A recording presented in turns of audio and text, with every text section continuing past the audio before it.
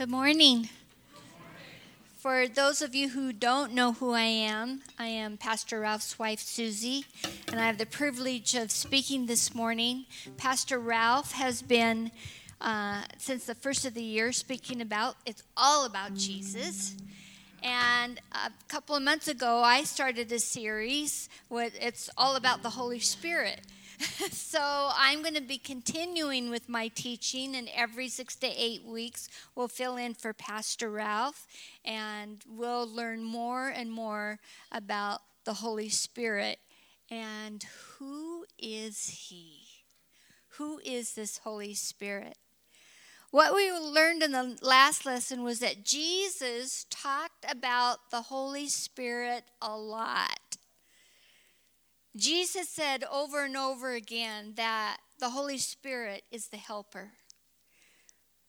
That the Holy Spirit wasn't supposed to just be with you, but the Holy Spirit is supposed to dwell inside of you. That the Holy Spirit will teach you all things. The Holy Spirit will help you remember everything Jesus says to you. The Holy Spirit will help you remember Bible. The Holy Spirit is a spirit of truth, which helps us live free from deception, and that the Holy Spirit will tell you things to come. Simply said, the Holy Spirit helps in every single area of your life. And Jesus called him the helper. Jesus, who knew the Holy Spirit better than any human had ever known him before. But this morning I want to focus on a specific scripture concerning the Holy Spirit, a scripture spoken to us by Jesus Christ. Let's go ahead and turn to John chapter 16. I know we have I call it the overhead. I don't know what else to call that thing back there. I know we have that. But I love it when you bring your Bibles. I like to hear pages turning. At least have your phone out looking at your Bible. John chapter 16, starting in verse 8. If you found it or you're ready, say amen. John 16, 8 through 11. And when he has come, now remember, this is Jesus speaking, and he's saying when he, the Holy Spirit, the helper has come, the Holy Spirit, or he will convict the world of sin and of righteousness and of judgment. Of sin, because they do not believe in me. Of righteousness, because I go to my Father and you see me no more. Of judgment, because the ruler of this world is judged. Let's go ahead and stand for a moment.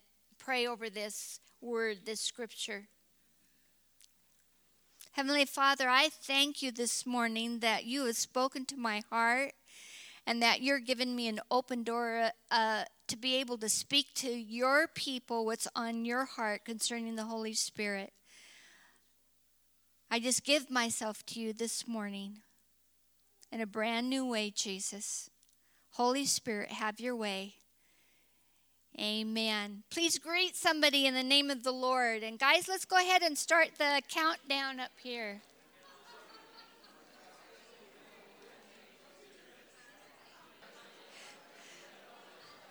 Let's go ahead and get ready to sit down.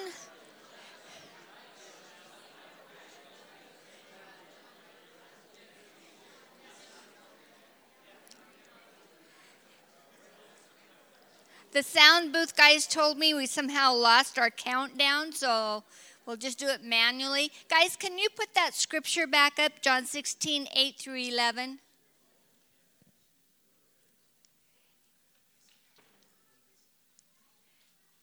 And he, when he comes, will convict the world concerned. No, go to the scripture. Is that all there is on that one? Oh, I see it keeps flowing through. Go to the first part where you had it. I'm sorry. And he, when he comes, will convict the world concerning sin and righteousness and judgment. And when I read this, I thought, what a weird negative scripture.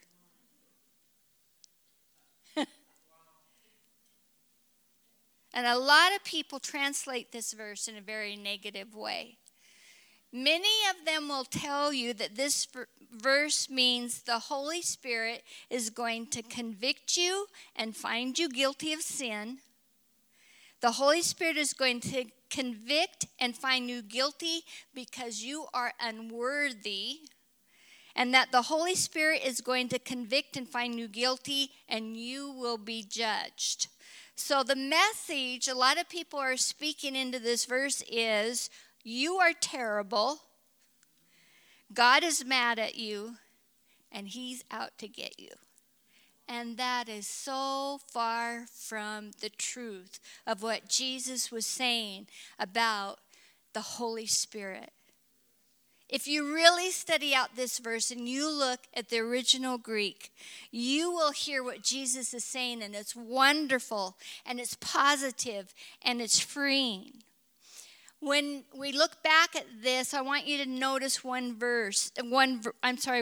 It says convict. Well, we naturally go to a certain place with this. And when the Holy Spirit, the Helper, comes, he will convict the world of three things. Let's go to the next slide, guys. Convict.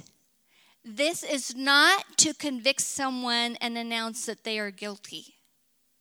It is not criminal persecution. But this Greek word means to convince and to persuade people that certain things are true. So three things that the Holy Spirit, Jesus says the Holy Spirit will come and he will convince the world, he will persuade the world of three things. And the very first thing that he convinces and persuades the world is concerning sin. Jesus says that the Holy Spirit comes to convince and persuade you that sin is ruling in your life. And can I tell you, that's a good thing. That's a good thing. He persuades you by opening your eyes to the fact that you are living as a slave to darkness. And the Holy Spirit begins to convince you that there is a path to freedom. And that path, that way, has a name, and his name is Jesus. The Holy Spirit will convince and persuade the world that they need a Savior. That's what that means. Have you ever prayed for somebody because you want them to come to know the Lord, and you're like, God, I don't even know how to pray? Release the Holy Spirit over them, because that's his job description, is to convince and persuade them that they need a Savior. The second thing that the Holy Spirit will convince and persuade the world about is concerning righteousness. This is the good news of Jesus Christ. Allow the Holy Spirit to convince and persuade you that it is possible for you to have a right relationship with God the Father. That you can come before him with confidence, and that you will always be received, you will always be welcomed by a loving God who wants to embrace you. That's the second thing that the Holy Spirit comes to convict us of. And then the third thing, the Holy Spirit will convince and persuade the world concerning judgment. And this is probably the most misunderstood portion of the scripture. Listen as I reread this portion of scripture. It says, and convicted concerning judgment, because the ruler of this world is judged. So who is judged? Who's the ruler of the world that he's talking about? Do you know? Satan. Not you. Not you. The Holy Spirit comes to persuade and convince you that Satan has been judged. After sin came into the world, the ruler of this realm, this worldly atmosphere, was Satan. But Satan was judged 2,000 years ago through Jesus' blood on the cross. And Jesus walked away completely victorious. He was victorious over death. He was victorious over hell. And he was victorious over the grave. The Holy Spirit convinces us of this truth, that Satan has been judged. And here's the final thing, that he has no authority over you. Pastor Ralph was sharing, and I thought it was so appropriate. There is no name that is above the name of Jesus. So whatever Satan in the world tries to throw at you, Jesus' name is higher than any of that. So the Holy Spirit, the helper, was sent to make us aware that we're lost, in need of Jesus. The Holy Spirit comes to lead us to Jesus. The Holy Spirit comes to persuade us that we can be in a right relationship with God the Father because of Jesus' sacrifice. And finally, to fill us with the conviction to persuade and convince us that Satan is a defeated enemy who no longer has any authority over us. Wow, that's good teaching. That's really good teaching. But you know what? I want you to hear the reality of the scripture, because it's one thing for me to stand up here and take a scripture and search out the Greek meaning and try to teach you all, and yet the reality of it doesn't quite get into your hearts and your mind. So we're going to do 3 TED Talks this morning. The first one is going to be Sarah Lowe. Sarah, go ahead and come up. Sarah's going to talk to you about the first time, or the time when she was convinced and persuaded that Satan no longer had authority over her life.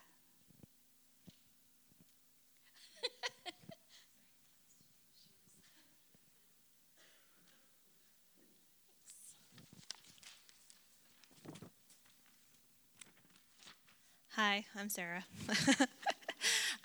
So I guess I would like to talk about, if I could change the title a little bit and have some freedom to do that, from the moment you realize the enemy has no authority over you to the moments, because that's just tends to be more what happens in my life. I will say theologically and fundamentally, I do know he has no authority over my life, and I've known this since I went to Bible college many years ago. But that's just not what really happens. Is I tend to forget sometimes, and there's not usually just one moment where, oh, finally this is it and this is how it stays. But rather, there's many moments where I go, oh yeah, that's right, I know that. And I'm going to go out on a limb and say I might continue to have moments like this where the day gets the best of me or whatever, and I need to be reminded again. Because, when I look back on my life, I see moments, I see instances where I forget, and then I am reminded, and then I'm good for a while, and then I go around with my life and I forget again, and then I remember, and I'm like, oh yeah. And I really, it's because the battle for my mind is a real one, and the battle for your mind is a real one too. And I do hope one day to be so firmly entrenched in the reality of this that I never have to be reminded again, and I never have to go, oh yeah, again. But this is what it looks like for me when I remember, or when I have that mind light bulb going off moment. I'm usually having a bad day. Something is either happening that I can't control, and it's usually something in my life or the lives of those around me, and I feel really helpless, and I feel like I'm unable to really do anything about it. And I've just, a lot of times in those moments, I just feel despair, and I feel sorrow, and I just feel really helpless. And here's the thing. If I let myself stay in that mindset, nothing will ever change. So that's when I go to prayer. And when I go into prayer, that's where things can change, and I find my mind gets set free a lot of times. And you see, when I go to prayer, it's one of the first things I do is, no matter what's on my mind, whatever is weighing me down, I always try to see what God's perspective is on it. I never want to pray out of my own perspective, especially if I'm overwhelmed and despairing of all, humanity. I'm like, this is awful. Like, why would, it's really hard to pray gracefully out of that. So I always try to ask for God's perspective. Because like I said, my own perspective is often muddled, and it's often weighed down with my own emotions to the point I can't see things clearly nor fairly. And it's often at this time that the light bulb goes off. And I go, oh yeah, that's right. This despair I'm feeling, this hopelessness is not from God. And it's not really from me, but it's really from the enemy. And that's just not going to float. Like, I just almost get really mad. And I remember that at that moment, like, it's in that moment, I remember that I have authority given to me by God to declare and pray fiercely on behalf of myself and others. And that's usually when I get mad, because I just get so ticked off when I get deceived, and when something, it's like, oh, someone's been messing with me, and I just get so mad. And it's a righteous madness, I believe, anger, because it's like it drives me into some real prayerfully specific warfare. And that's when I do a lot of my best praying, is when I'm kind of like righteously up in arms, and I kind of take on that, and I just like almost take back the authority. And I know I might make this sound super easy, but here's the reality of it. It's a battlefield, and the enemy is sneaky. He can't win in a fight face-to-face because he just doesn't have the strength when compared to a fully equipped Christian who has the backing of the Holy Spirit. So he leans heavily upon deceit, because that's really his only chance. And it's usually when he sees you guys, like, we're weak and we're emotional and we're overwhelmed and tired. And I know this from firsthand experience, because some of you know, but the last year of my life has been the hardest year for me. And I know I preached back in August, I think when Pastor Ralph and Susie were gone, and they were brave enough to let me preach one Sunday. And I preached about some previous hardships I've had. But I can say hands down, this last fall was the hardest of them all, and put the previous ones to shame.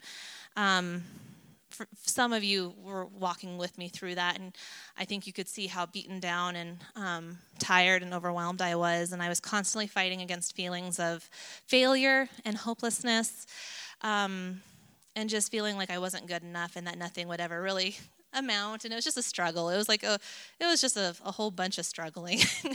And but you know what? It was a journey, and God has been so faithful, and he was with me through it all. And I'm stronger now than I was before, but I still have those low moments, and I still find myself battling hopelessness once in a while, loneliness, and despair, especially if I'm really exhausted and tired and things are going on I just get caught up in, and I just find myself really battling these things. But I'm finding more and more I have gotten to the point where I'm tired of being a helpless victim, and it feels like I'm stuck in what is a rip current. And so basically I'm saying, and I've started to say, and I'm saying today, enough. My God is big, my enemy's small. And so I've gotten to the point where I just have to say enough. And I say, I rebuke my hopelessness, and I claim hopefulness. And I reject my sense of inadequacy, and I declare I am more than I have even begun to realize. That's what it looks like when you start to take authority back. The enemy cannot make me feel small when I feel those whispers, those feelings anymore. I will literally, and I know some of you guys don't like this word, I will literally have to say sometimes, shut up, and I will have to get angry. And I will say enough, because sometimes it takes getting mad to put the enemy in his place. And maybe I will have to say that all day long, but I will say them until it's over, and I will say them until it's true. And I have done this, and there have been days, especially in the last year, where I just get so fed up with these feelings and feeling like I'm a helpless victim, and I know I'm not. And so I get to the point of being so mad, I literally say, I'm not with people when I say this, because that would just look crazy. But I would just say, shut up. And I would say, enough. And I would say, you need to stop that, Sarah. And I know I'm talking to myself, and I'm saying it out loud. But I also know at the end of the day, it's not really me I'm talking to. It's the enemy. And I'm mad, and I'm putting him in his place in a way. See, because like I said, the enemy is all about deceit, because it's as if he knows he can't win when it comes to a battle of straight out might, especially when you know the truth. He's sneaky, But once we shed light on his subterfuge, the shackles slip off. And we realize what freedom has been there all along. We have the ability, you have the ability and authority to take back what is stolen from you. Because the Spirit, the same Spirit that was in Jesus, the same Spirit we're talking about today, is in you, is in me. And the Holy Spirit equips us. The Holy Spirit gives us truth. The Holy Spirit sheds light on this stuff. It's like, see, these lies you've been believing, they're not as strong as you really think. Their hold on you is weak. Because that's how the enemy plays his game. But he has no authority over you. He has no authority over me. And some of you might get it today, and it might stick with you for the rest of your life. And you never have to be like, oh, yeah. But some of you might be like me, where you are overwhelmed and you're tired, and those thoughts come back, those feelings come back. And you literally have to maybe say, shut up, and get angry, and put him in his place. And remember, he has no authority over you.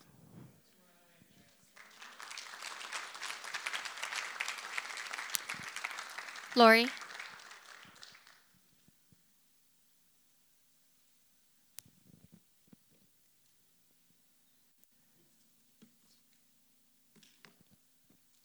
I remember the first time I saw him, he was sitting in the back row of my class on the first day of school, and somehow I knew immediately that he was not very happy about it. I knew he was skeptical. I knew he was perhaps even hostile. I don't think his arms were folded, but somehow I could see that they were on the inside. And I felt intimidated by him. I've been teaching high school English for 30 years, and I'd like to think I'm not intimidated by students very often, but I was intimidated by him. And he was messing with my thing. Here's my thing. Not a lot of high school teachers do this, but I start on the very first day of school, and I say to 160 students, the thing I want you to know about me today is that I'm on your side and I intend to love you. Now that's a little bit of a strange thing to say to 160 strangers. And I'm used to some of them looking at each other like, what's going on? And I'm used to some of them looking at me like, at last, she's on my side? I'm used to a range of emotions, but I don't usually see mocking and hostility. But I knew that was in him. Now, most days as the year went on, he was pretty benign. I could actually ignore him a lot of days. But there were those times when it was flagrant, where I would say something and he'd do this big dramatic or he'd look at the boy next to him and laugh out loud at me. And it was hard. It was hard to be what I think I'm supposed to be. It was hard to say, Holy Spirit, I'm supposed to have love, joy, peace, patience, kindness, goodness, faithfulness, gentleness, self-control. And I was not perfect. I was not. But I know that I just kept trying to be that Miss Roberts who had said to him, I intend to love you. I'm not sure he ever believed it. I can tell you on the last day of school, he left me this note. Although we have polar opposite personalities and views on the world, I think you're a wonderful teacher and an even better person.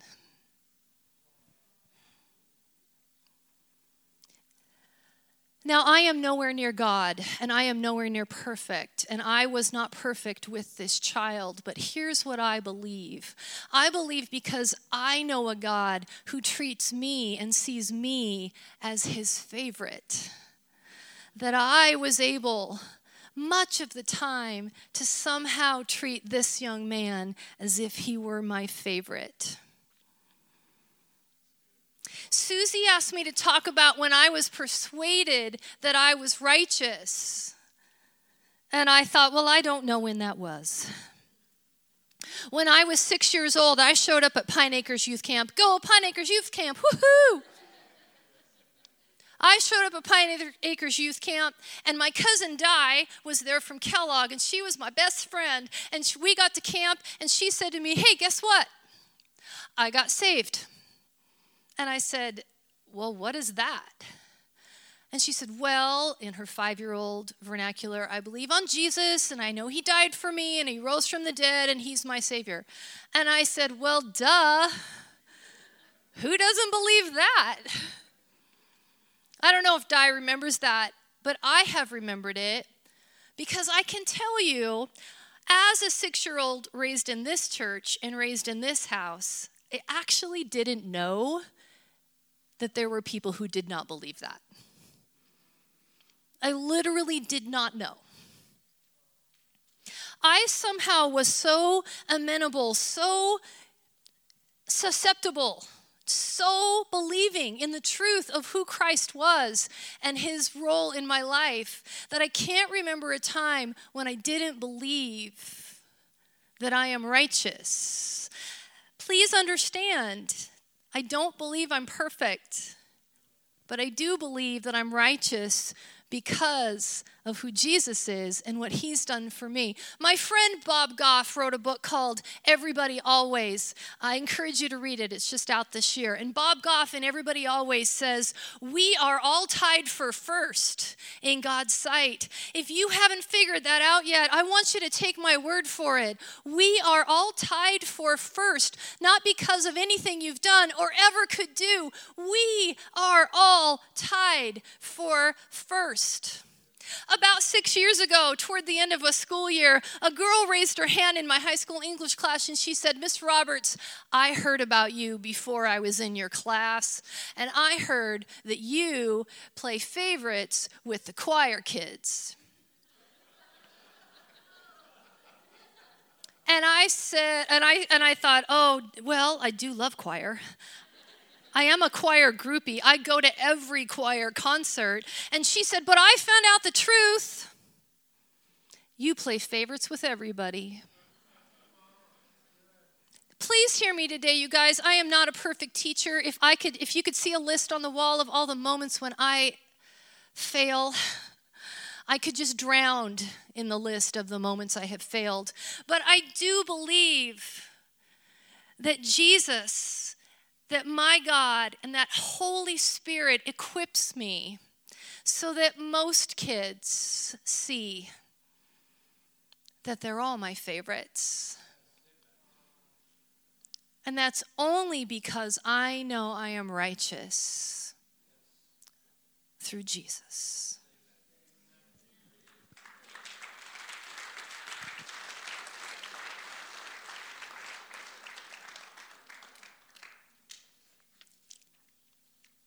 Go ahead and convinced and persuaded that she needed a Savior.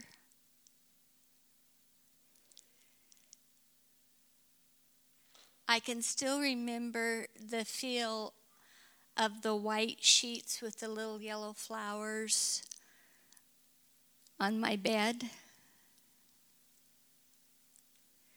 They were soft and they were familiar. And so was that night. I had become familiar with the stench of alcohol. I had become familiar with the pulsating drugs through my body.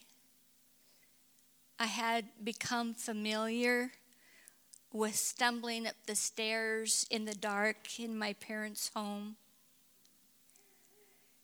And I had become familiar with the sting of my boyfriend's fist across my face. And with all that was familiar that night, I suddenly became aware that reality was seeping into my mind. And I couldn't understand how it was happening because I never drank and drugged to just get high. I always drank and drugged so that I would pass out, so that I would disappear.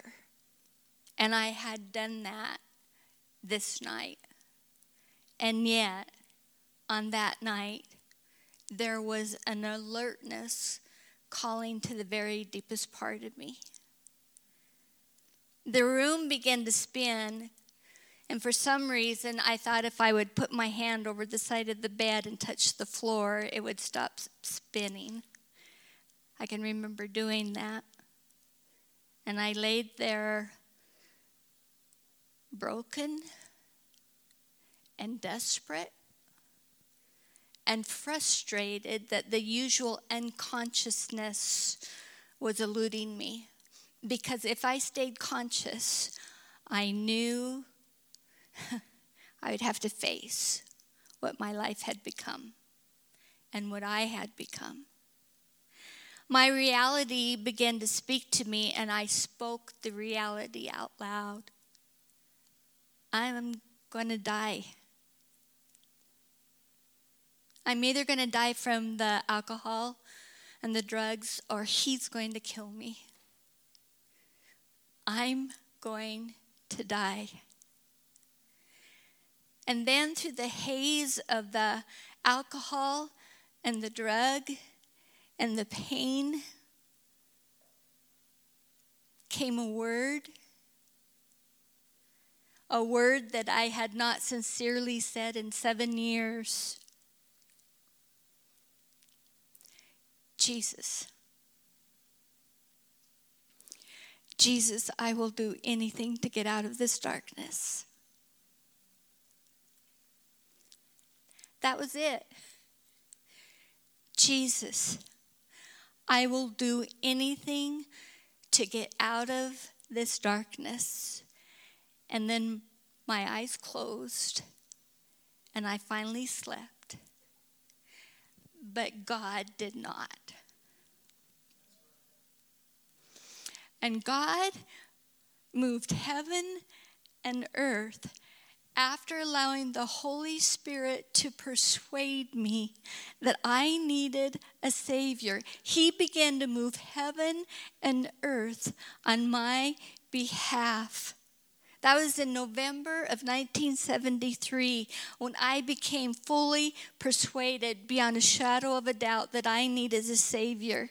And Jesus proved himself to be faithful and true to me and to be enough. And miracles happened that saved my life. Now, like Sarah said, what's interesting is whether it's with the authority over Satan or whether it's feeling worthy and righteous enough to go into God's presence. Even with salvation, I find that there are seasons where you need to find out all over again. You need to be persuaded all over again. He is my Savior. I need a Savior. Several years after Ralph and I were married, we were sitting in a doctor's office, not in the exam room, but in the doctor's office. We had gone through many tests and had the final test where Ralph had a biopsy done. And the doctor says these words that forever changed the script of our life. You will never have children. Ralph and I both begin to cry. And for some reason, our tears release this harshness in the doctor.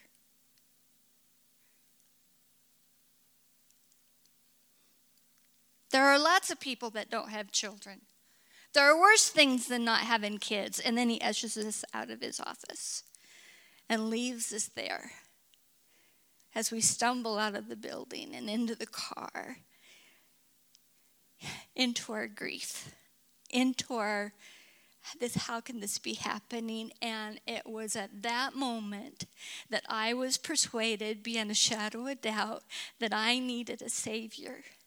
And Jesus proved himself to be faithful and true, even though there never were any babies naturally or through adoption. It just never happened. The doors never opened. God, Jesus, the Holy Spirit proved himself to be true and faithful, and that he was enough. And miracles happened that have set me free. I'm sitting at our dining room table in Kellogg, and I'm trying to do the bills, and I throw the pen and say, this is impossible.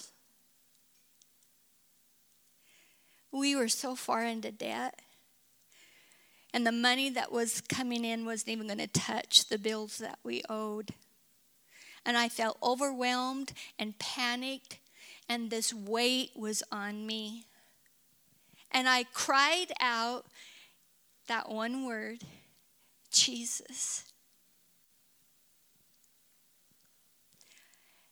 And though it was hard work and we followed biblical principles, Jesus was able to take us to a place where we were completely out of debt. It should have taken us 7 years, and within 3 years, we were at 2.5, I think. We were out of debt because Jesus performed miracles in our life because we needed a Savior, and we discovered that He was more than able. Probably the worst part are the negative voices in my own head. Voices that tell me that I am inadequate, that I am inept. And this one really gets me, that I am a great disappointment. That I am a disappointment to my husband. That I am a disappointment to my family and friends. That I am a disappointment to you, my church. But most of all, that I'm a disappointment to my God.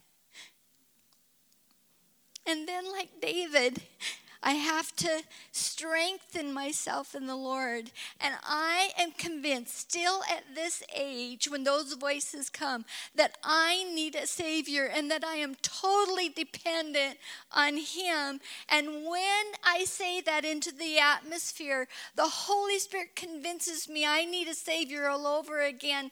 And Jesus does miracles and sets my mind free.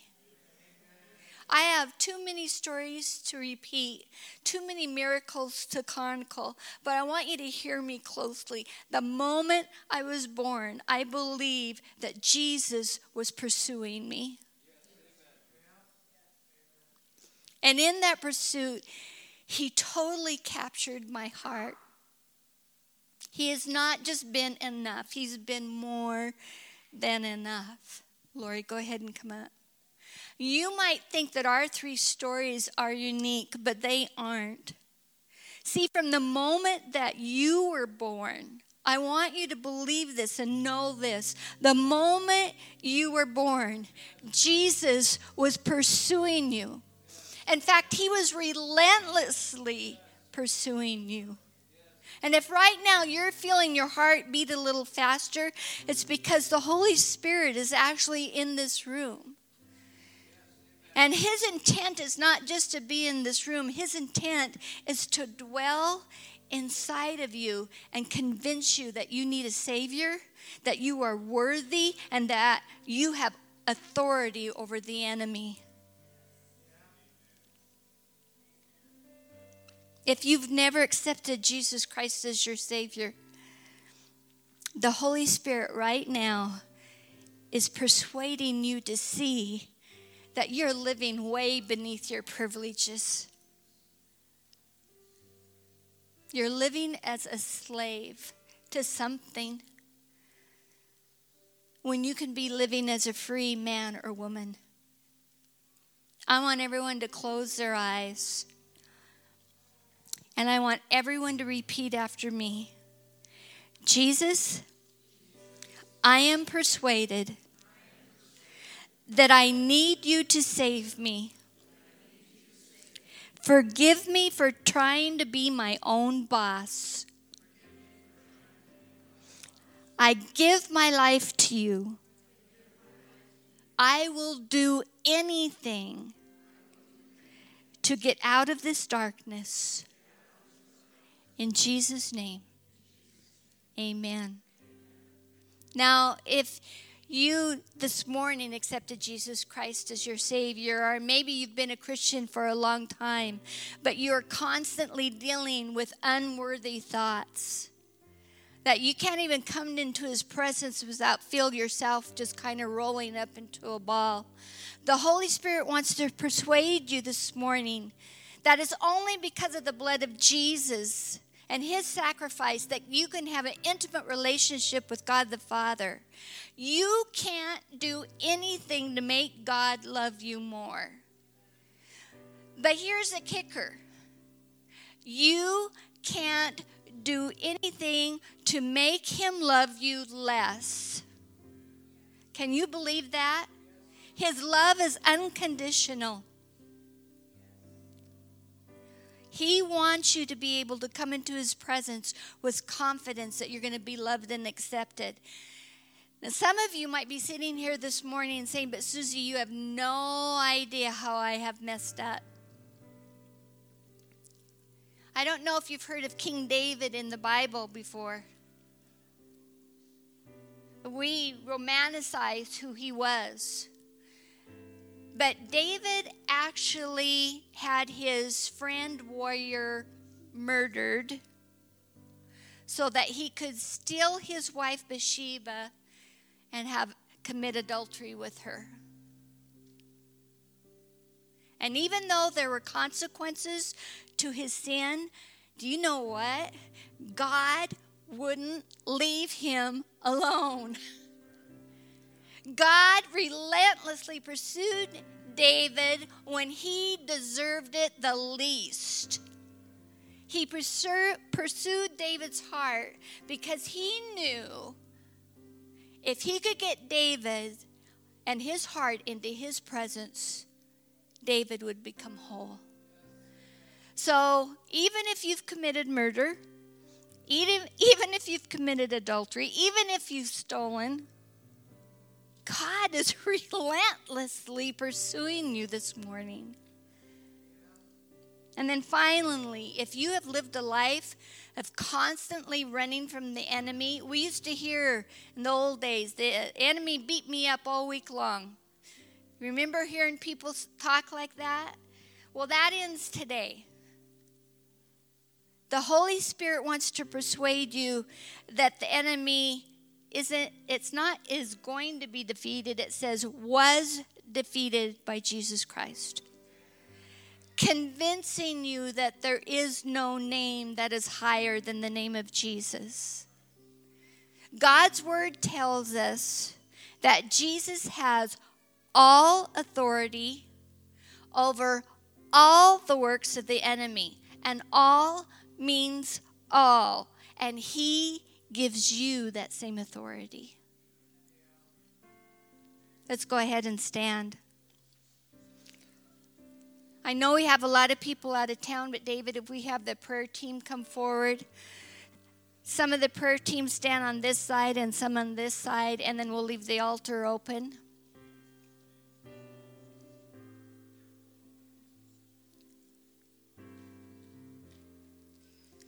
As we sing this song, if you prayed that prayer to accept Jesus for the very first time and would like to come forward and have one of these people pray for you, please be brave enough to take that step. We want to connect with you.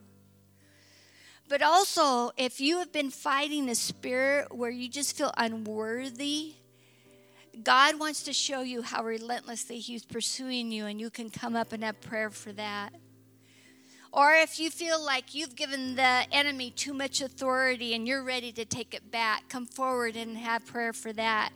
Either these people will pray for you, or you can stand up here and it's just between you and Jesus. Lori, let's go ahead and sing. God, you're so good. Go ahead and come forward if you need prayer. God, you're so good. You're so good, Lord.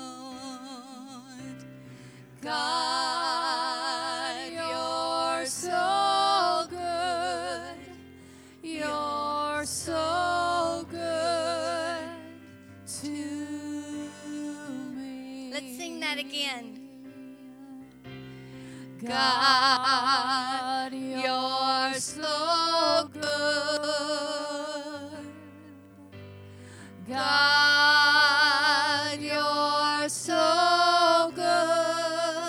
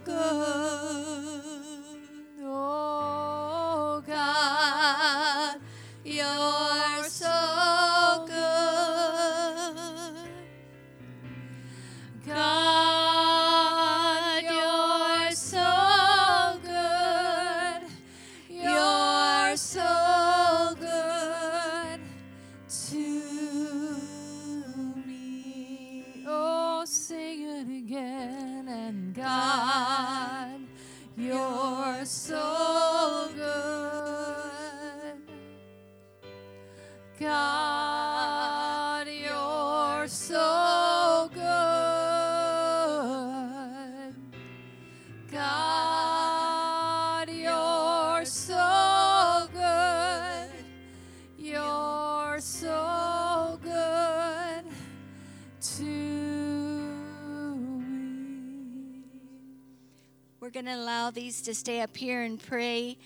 And the prayer team will stay up here a little longer. If you want to come forward, you still can. But let me just pray and bless the rest of you. Holy Spirit, oh, I thank you for persuading us and convincing us that we need a Savior. I thank you for not only being in this room, but wanting to dwell within each and every one of us. Father, I just ask in Jesus' name that there'll be a new release of the Holy Spirit in this house and over individuals and over families. Bless them. Bless them. Persuade and convince them, Holy Spirit, in Jesus' name. And everyone said, amen. You may be dismissed.